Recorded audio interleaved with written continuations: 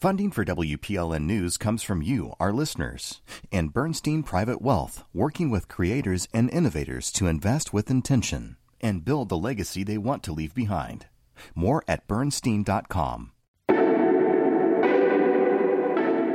I'm Khalil A. Colonna, and this is Nashville. Each weekday at noon, you'll find me here on 90.3 FM or WPLN.org. Join us as we explore the identity of our city and region. So today's show is all about voter registration. If you're asking why, well, you should know that we have some local primary elections coming up. You want to carry out your civic duty, right? We invite folks who are working on registering voters across Middle Tennessee. We also look for the disparities within who's signing up to vote and who has access in the first place. But first, the Putnam County School Board postponed a decision to eliminate the International Baccalaureate program after students rallied against the decision. Some worry that the move to ban the IB program is a part of a political and cultural struggle taking place in Tennessee schools. Here to fill us in on the details is Juliana Kim, education reporter at WPLN, and Quentin Ding, Jr. at Cookeville High School. Juliana, Quentin, welcome to This is Nashville. Thank you for being here. Hey, Khalil. It's great to talk to you again. It's great to talk to you, too. Miss you in the studio, but we'll take this. I know. I'm sad. Nonetheless. So, Juju, start us off. What is the International Baccalaureate program, and why did the Putnam County School Board want to eliminate it? Oh, yeah. So the IB program, which is a mouthful, but as the name suggests, it's a globally used curriculum that prepares students for college. And people are probably more familiar with AP or the Advanced Placement Program, but IB is kind of an alternative to that. And it's kind of funny because when I talk to students about whether AP and IB are comparable, they would probably say, heck no, because AP is generally kind of centered around test taking, while IB is more essay focused. And that's why students gravitate toward IB in the first place, because it's really evaluating whether students are becoming critical and independent thinkers. The situation in Cookeville, basically in January, the school kind of announced that they were considering phasing out the program. And similarly, that the next month, Ooltewah High School in Chattanooga, or near Chattanooga, announced the possibility of similarly cutting their program.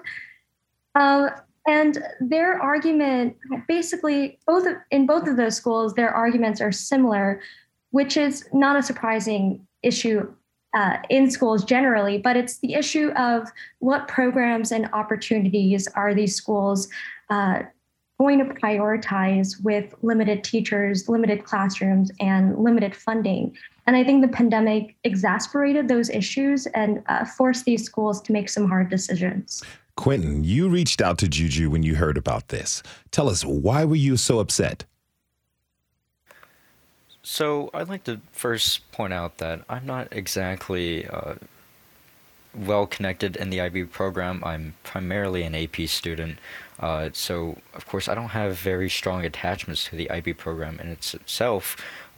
However, what really caused me to react to this decision, and really all the other students, why we were so enraged by this decision, just how the school board handled themselves and how the school board came to this decision, because they had not consulted the teachers, they had not consulted the school administration, and of course they have not consulted the students.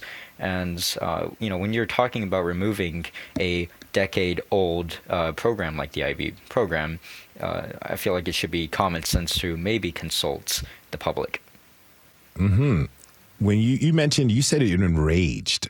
Tell me about the emotions of the students and your classmates when they heard about this decision. Right.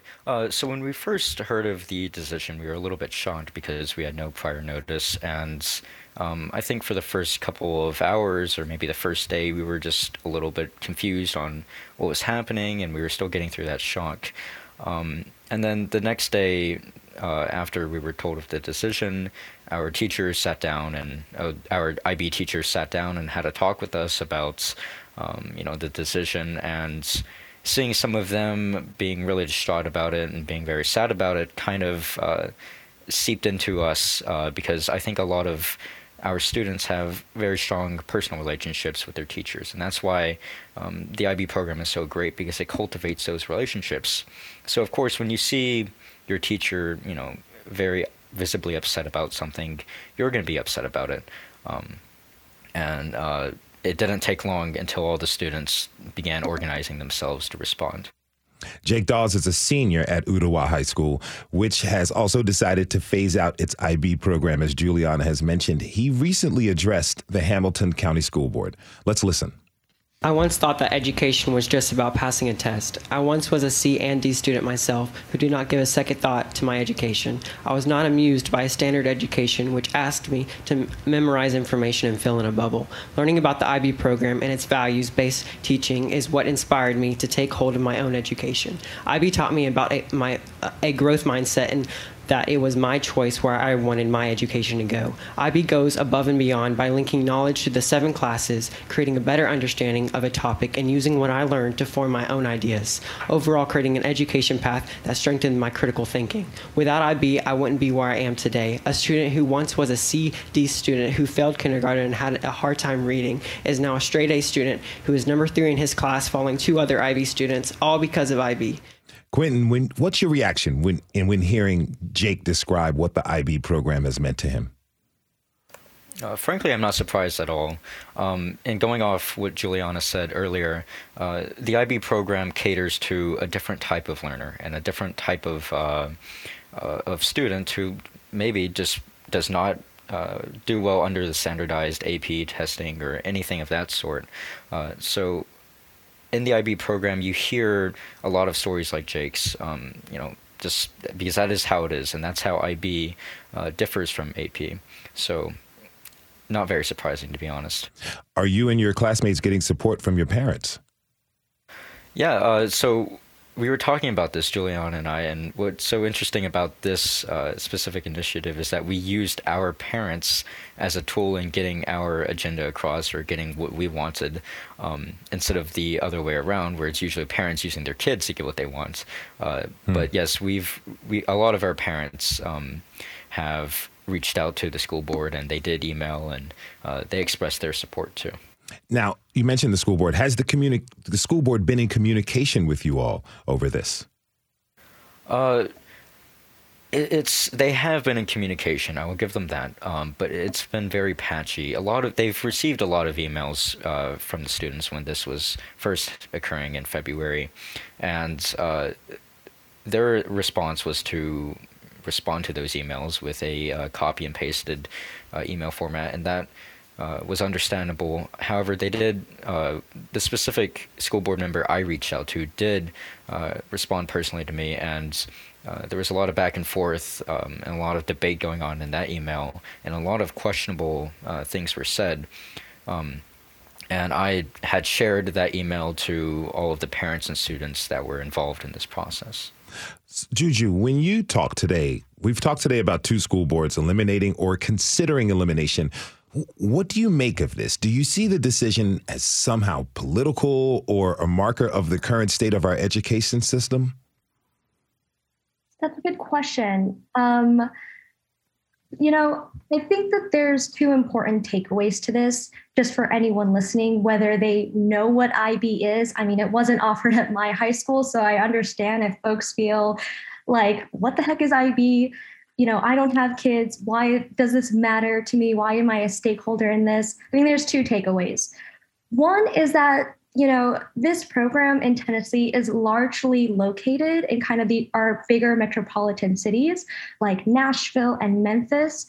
And so when, smaller counties like Putnam have this internationally renowned program, I've heard stories that it's a reason that students and families move to the county or go to that public high school, or choose that public high school over a private school, right? And I think or a charter school. So I think that that's an important thing to note. And then the second thing, I think the common thread in all of this is that the issue at hand, which has been a common and an ongoing issue this year and last year, is that students care about what they're learning and they want to have agency in those decisions. So I think that's relevant in what's happening with kind of this early college preparations program in these high school, and what's happening with other curriculums and those feuds that we're seeing in the legislature. Quentin, as a student who's holding on and grabbing your agency, what is next for you and your classmates? So what a lot of our classmates have discussed and realized is that this type of process and this type of behavior from local elected officials is going to continue and seep over into other matters and not just IB. So we fully expect them, the school system, to try and remove IB the next year and the year after that, and they will continually try and remove the IB program unless there's such an overwhelming amount of evidence that supports the IB program and its continuation. But as for what the students will do, I think the students are doing fine in what they're doing right now, and that is just waiting until something horrible that the school board has decided on, or is horrible that the local elected officials has decided on, and they will respond to that just as they responded to the IB program decision. There's a couple months of school left. What are your plans for the summer? What are my plans for the summer? Yeah. Well, hopefully, I've applied to a State Department program to study abroad in Taiwan, and hopefully reconnect to my cultural roots and learn a little bit about the language there. So hopefully I get into that program. But other than that, I'm not sure I have a plan.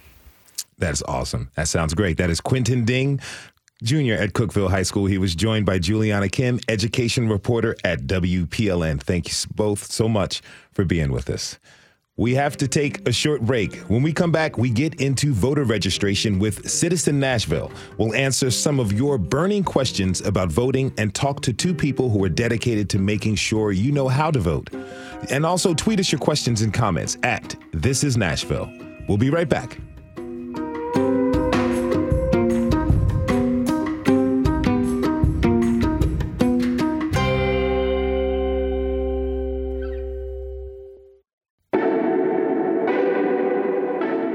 I'm Khalil A. Colonna, and this is Nashville. April 4th is the deadline for registering to vote in local elections. If you are new here, like me, you may not know how to register. If you've been here for a while, your registration may have lapsed. Today, we'll talk about how to cast a ballot and why it matters. My first guest is Tristan Gaspaderic. She is with Please Vote Nashville. Tristan, welcome to This Is Nashville. Thank you for being here. Thank you for having me. So tell me about Please Vote Nashville. First of all, I love the name. It's self-explanatory. But what inspired you to start it? Well, it all started, I was really tired of fighting with my uncles on Facebook, and I felt that there had to be some sort of solution to the frustration I was feeling in 2016 after the election. And I had this hunch that my friends weren't voting, and I remember voting in a local election, and I was at the voting booth at 5 p.m. on election day, and there was only 6 people in my neighborhood in Inglewood who had voted. Wow. And so I just, I just thought to myself, I really don't think folks are engaged in voting. And, I looked into it, and it turns out, less than 20% of people are voting, and even less in some of these local elections. And so I got together with some other frustrated friends and literally in my living room, and we started to think about, well, what's the solution? What can we build? How can we be of service? And, we just sort of decided that we really needed to register people to vote. We wanted to educate everyone on the ballot because we knew that ballots are written at a graduate school reading level. And, for example, this May 3rd election has 89 candidates, and we thought, well, gee, who has time to research this many candidates thoroughly? And we also felt that we wanted to raise awareness around local elections, and so we thought about, just using social media, going right into people's feed to remind them of when things are happening, deadlines, and also creating poster campaigns around town just to say, hey, this is when the election is. So as we continued our work, we realized that a lot of organizations are registering people to vote, and also that a lot of people are registered, they're just not showing up. So we've focused lately on basically an all-volunteer free guide to voting in Davidson County. It's a zine. And in the last few years, we've partnered with an amazing illustrator, Cami Berrigan.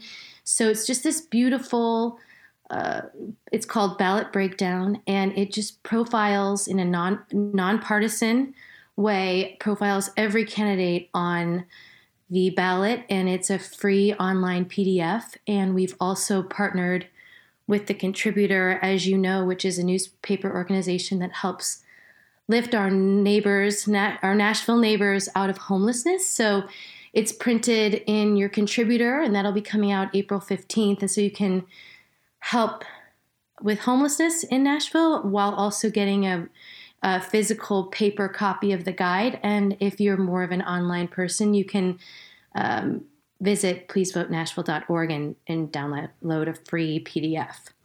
Our political environment can be pretty divisive. I'm sorry. And so how does Please Vote Nashville help to try to navigate that? Well, I think that one of the issues is that we found that most people that don't vote were raised in households that didn't talk about politics. And I could see somebody turning on CNN or turning on Fox News and having it feel really confrontational to be a part of the political process. But what we do is we cover who is the candidate, where are they from, what's their educational background, what is their volunteer experience, what offices have they held, how do they talk about their values. And by doing that, we sort of take the emotion out of it. We just profile these candidates, who are they? And then as a voter, you can say, hey, these are my values. I'm looking at this profile. I would much rather vote for, someone who volunteers in the community or someone who's a pastor than maybe a real estate agent, whatever however your values lay out. Or it kind of works for itself. And we don't ever get involved in telling anyone, any of our followers or anyone who reads our guide, we don't tell anyone how to vote. It's unemotional, really. It's just, a snapshot of who this person is and the hard facts on what they do on a daily basis for the community. If you're just tuning in, this is Nashville, and I'm your host, Khalil A. Colonna. Citizen Nashville is the topic this hour. We're talking about the importance of voting with folks who are working to register people to vote. I'd like to bring in my next guest. Jimmy Garland is the president of the Clarksville branch of the NAACP. Jimmy, welcome to the show. Thank you, Khalil, for inviting me. Oh, really a pleasure to have you here with us, sir. So tell me, how did you get started in voter registration efforts? Well, after a 29-year service with the military, my family and I, we settled in Clarksville, Tennessee as our home place. And right after that, I was trying to figure out, how do I give back to my community? Then I got involved in politics, and then I became totally engulfed in NAACP work, which is advocacy for civil rights. Why is voting so important to you? Voting is important to me because that is how we actually get people in office that think like we think and also actually work on our behalf.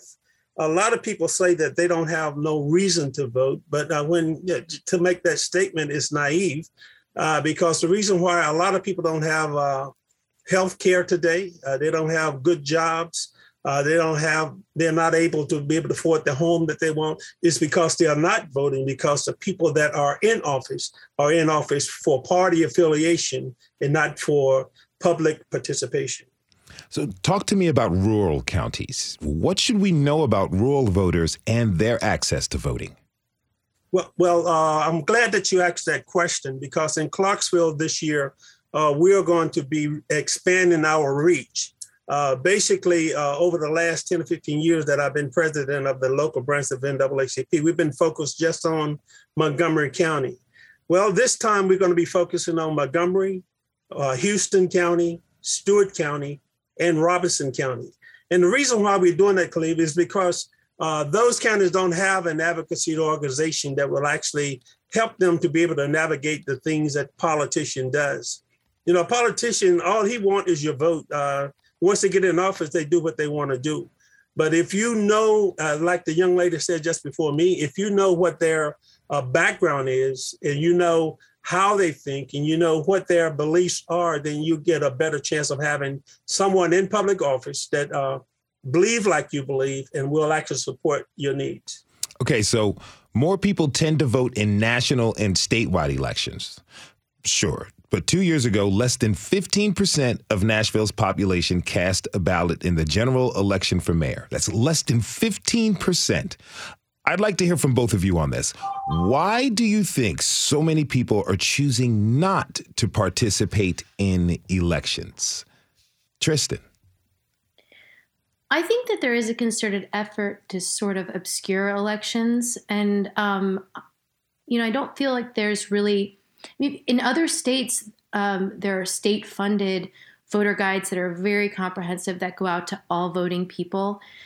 So I think a lot of it is just getting into the routine and being reminded about it, and being reminded about early voting. You know, it doesn't have to be on the day of the election. There's a 2-week period, and I think it's just not convenient. And so that's why we really work to make we work to be of service in making it easy and convenient, and to get into the practice of it. And just to let everybody know, I think people feel, one of the reasons we know people don't vote is because they feel that their vote doesn't count. But I mean, we are looking at margins of 4,000 to 5,000 votes for these elections. So if there's any place that your vote really holds weight, it's in these primary elections. And we know that Davidson County mostly votes Democrat, but there's a difference between Democrats. And to say you're a conservative, or you're, normally vote Republican, you could vote in these elections to help choose a Democrat that aligns with your values. So I just think that it's dispelling this belief, and it's holding, I think politicians don't feel accountable because so few people vote. I think it really does matter, and it really does change how people behave in office, and it does change the stakes and listening to your community and being accountable to the needs of the community. Jimmy, I'd like to hear your thoughts. Well, one of the main reasons why people of color are not voting is because of voter suppression tactics that are being employed by the people in positions of authority. Also, a lot of people think in off years election, like what we're coming up on now, that there's no reason to vote. Well, during the off year election, that's when you have your state senator, your House representatives, your school board representatives, your county commissioners, and your city council. All of those people affect what you can actually put on the table when it comes to the dollars that you make. And a lot of people, they're looking at, well, this is a red state, so they are going to win anyway. Well, the bottom line is, the state might be red now, but they don't have to remain red. If the people would actually decide that they want to make a difference for the people of Tennessee, if they really want good health care, if they really want to be able to have good jobs, they will go to the polls this year, just like they did in 2020. Even though the numbers were low, the people did come out in 2020. And we are hoping that the same thing will happen in 22 and even more so in 2024. We have a listener question on voting that I'd like to share with you both. Joseph from Brentwood asks, which areas have been changed due to redistricting this year, and where are the new congressional and district maps? Jimmy, you want to take this one? Well, my response to that is that many voters will be displaced, will be moved to other polling places as a result of redistricting. What I ask them to do is make sure that they go down to the Elections Commission before the vote and and ask them where are they supposed to go to vote. Even if you don't, and the Election Commission is also supposed to send you a new card based on the fact of your new voting area. But if you don't get a card, and if you forget to go down to your election commission, go to the place where you have normally voted, because at that place, even if your name is not on their list, you can file a provisional ballot. And don't leave there without filing a provisional ballot. If they have a problem, if you want to call me, 931-216-6745, we will get you some help so that you can actually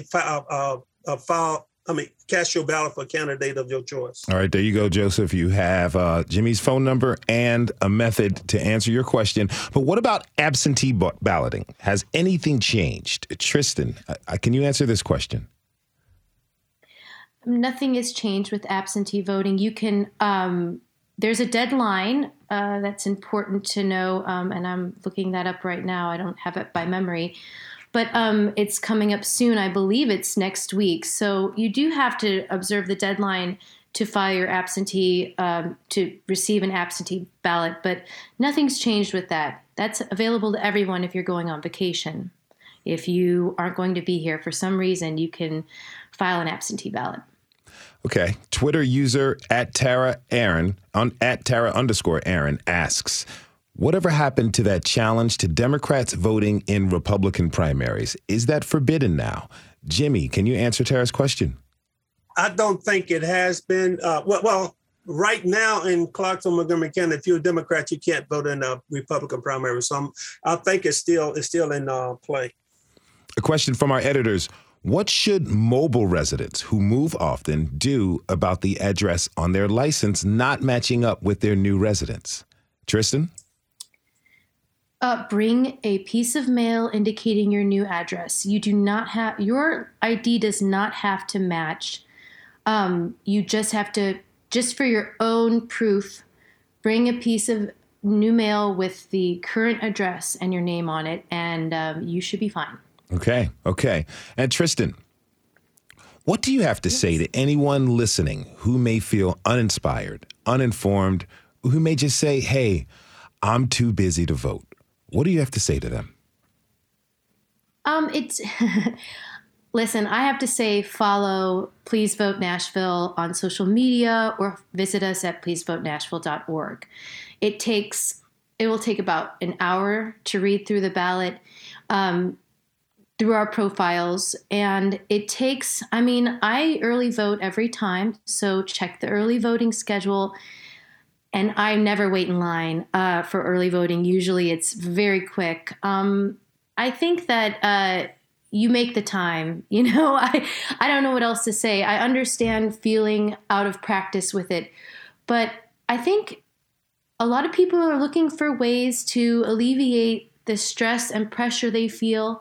I just encourage you not to turn to apathy and get a taste of a little blind optimism, because it really does. Every day, we can't extract ourselves from a painful history. We can't extract ourselves from capitalism if that's what we want.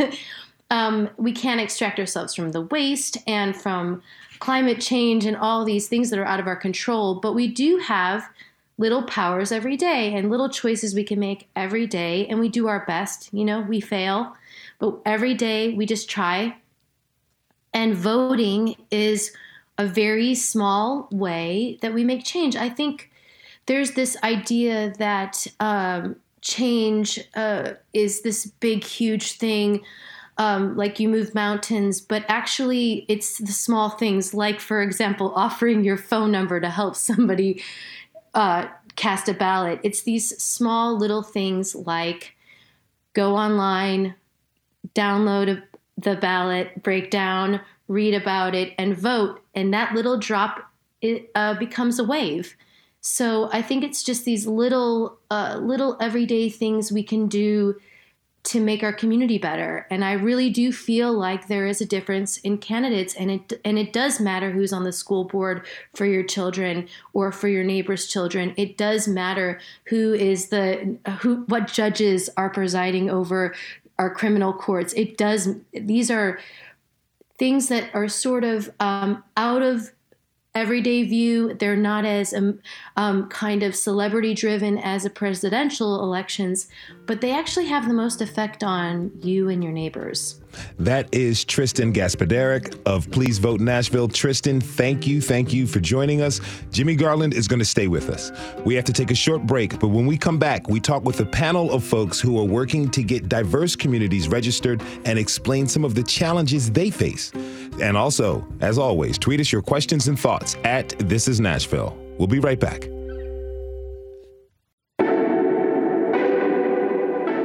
I'm Khalil Ekulona, and this is Nashville. We are talking about voting and voter registration this hour. Monday, April 4th is the last day to register to vote in upcoming local elections. So Citizen Nashville is here to help inform you to exercise your right to vote. Recently, the group TIRRC, or Turk Votes, took part in Refugee Day on the Hill, and a few of their members shared a little bit about their experience. Here's a sample. Yeah, so today we talked to our legislators about the importance of keeping our immigrant communities united and healthy. We asked them to vote no on bills that are harmful to our communities, whether it's our children, separating them from their families, whether it's our students, not letting them have equal access to education, and we also shared our stories. The Day on the Hill is going great. We have talked to so many representatives. We are out here advocating for equal rights, equal protections, and professional licenses. Hey, it was so awesome. It was my first day here on the Hill. I definitely learned a lot. I learned that our fight still isn't over, and we still have a long way to go, but that we're getting really close to it. That was Sarhi Lara Gomez, Litsi de la Paz, Maya Salas. Joining us now is Pratik Dash of Turk Votes. Pratik, we heard Maya at the end saying the fight isn't over. What's this fight that she's talking about? Yeah, thanks, Khalil. Thanks for having me. I think that, the fight is always ongoing, I would say, especially in a state like Tennessee. I like to say that we play a lot of defense. If you compare us to a soccer team, I like to say that we have 10 defenders, and we're kind of like, make sure the other team doesn't score. And then we kind of send one forward out there, and we're like, if you get a goal, you get a goal. I think that we've had a history of a lot of anti-immigrant bills and legislation over the years. We at Turk, the Tennessee Immigrant and Refugee Rights Coalition, and Turk Votes, we've killed over 200 bills, anti-immigrant bills that have come after our communities. And so really trying to hold the line and stay strong while, pushing a little bit of proactive legislation here and there when we can, and sending our one forward out there to score a goal. What inspired you to get involved? Yeah, thanks for asking. I am pretty much born and raised in Tennessee. I was born in Texas, moved to Tennessee when I was very young. And I remember after 9/11, I was in 8th grade. I was going to school in Franklin. So back then in Franklin, Tennessee, I like to say that my school was black, white, and me. And as a person with brown skin, that was when 9/11 happened. And I remember I went to my parents and wanted to get $20 to donate to the victims of the families. And I went to donate that money. I was giving the money to one of the parent volunteers who was collecting the money. And I reached out and was going to give her the $20. And she pushed my hand back and said, "Sweetie, we don't take money from terrorists." Whoa. And so I think, it's my first ever, overt racism that I had ever felt in my life. And I think that, what drives me every single day to do this work is I don't want anyone to ever feel the way that I felt in that moment. I understand that I can't lift all of that and make all that change just by myself, but, there are other folks that have felt that don't want their kids and their grandkids to feel that. And we want to make sure that we can take small steps forward so that no one has to experience anything like that again. The fact that she said sweetie before she dropped this racist bomb on you, I can only imagine how that must have felt. I apologize for that, my friend, and I'm glad to see that you've bounced back and you've become inspired to make some change. Let me introduce our next guest. Jeremy White is with the organization Free Hearts. Jeremy, tell me about the work you do with them. So I started off as a fellow, being formerly incarcerated, coming through the reentry process. They helped me during the reentry process and gave me toolkits and knowledge. Went through a leadership development program, ultimately became a trainer, and just really learned about what voting restoration, voting rights really means to the individual, especially individuals who are justice impacted. Free Hearts has had a big impact on my life's journey since I've been out. That's helped me to excel in many ways and finding just resources in a network. And that's why I continue to work with Free Hearts. After you were released from prison, did you find it difficult to regain your voting rights? So initially, when I got out, the process itself was just, it was difficult because you just don't have a sense of direction. And once you do get a sense of direction, you have to navigate so many entities, for example, the parole board, the criminal court clerk's office, the election commission's office, getting things in mail, trying to navigate transportation and really trying to go through the reentry process. And it is a difficult process. So Jimmy Garland from the NAACP is still with us. Jimmy, from what Jeremy and Pratik have shared with us, there appears to be like a theme of voter disenfranchisement. What are you seeing in terms of barriers to the ballot box? Well, the barriers to the ballot box stems from people in leadership position that have no compassion for others. You know, in 1965, when I guess I was about 16 years old at that time. I remember Dr. King and all of those guys walking up down the street singing Kumbaya. Now is the time for us as a community, whether you're in Nashville, Clarksville, whatever city you're in, we need to come together and make sure that we join around the ballot box and make sure that we cast ballots for our own candidates that we can identify with. I understand what Patrick's talking about. I understand what Jeremy is talking about.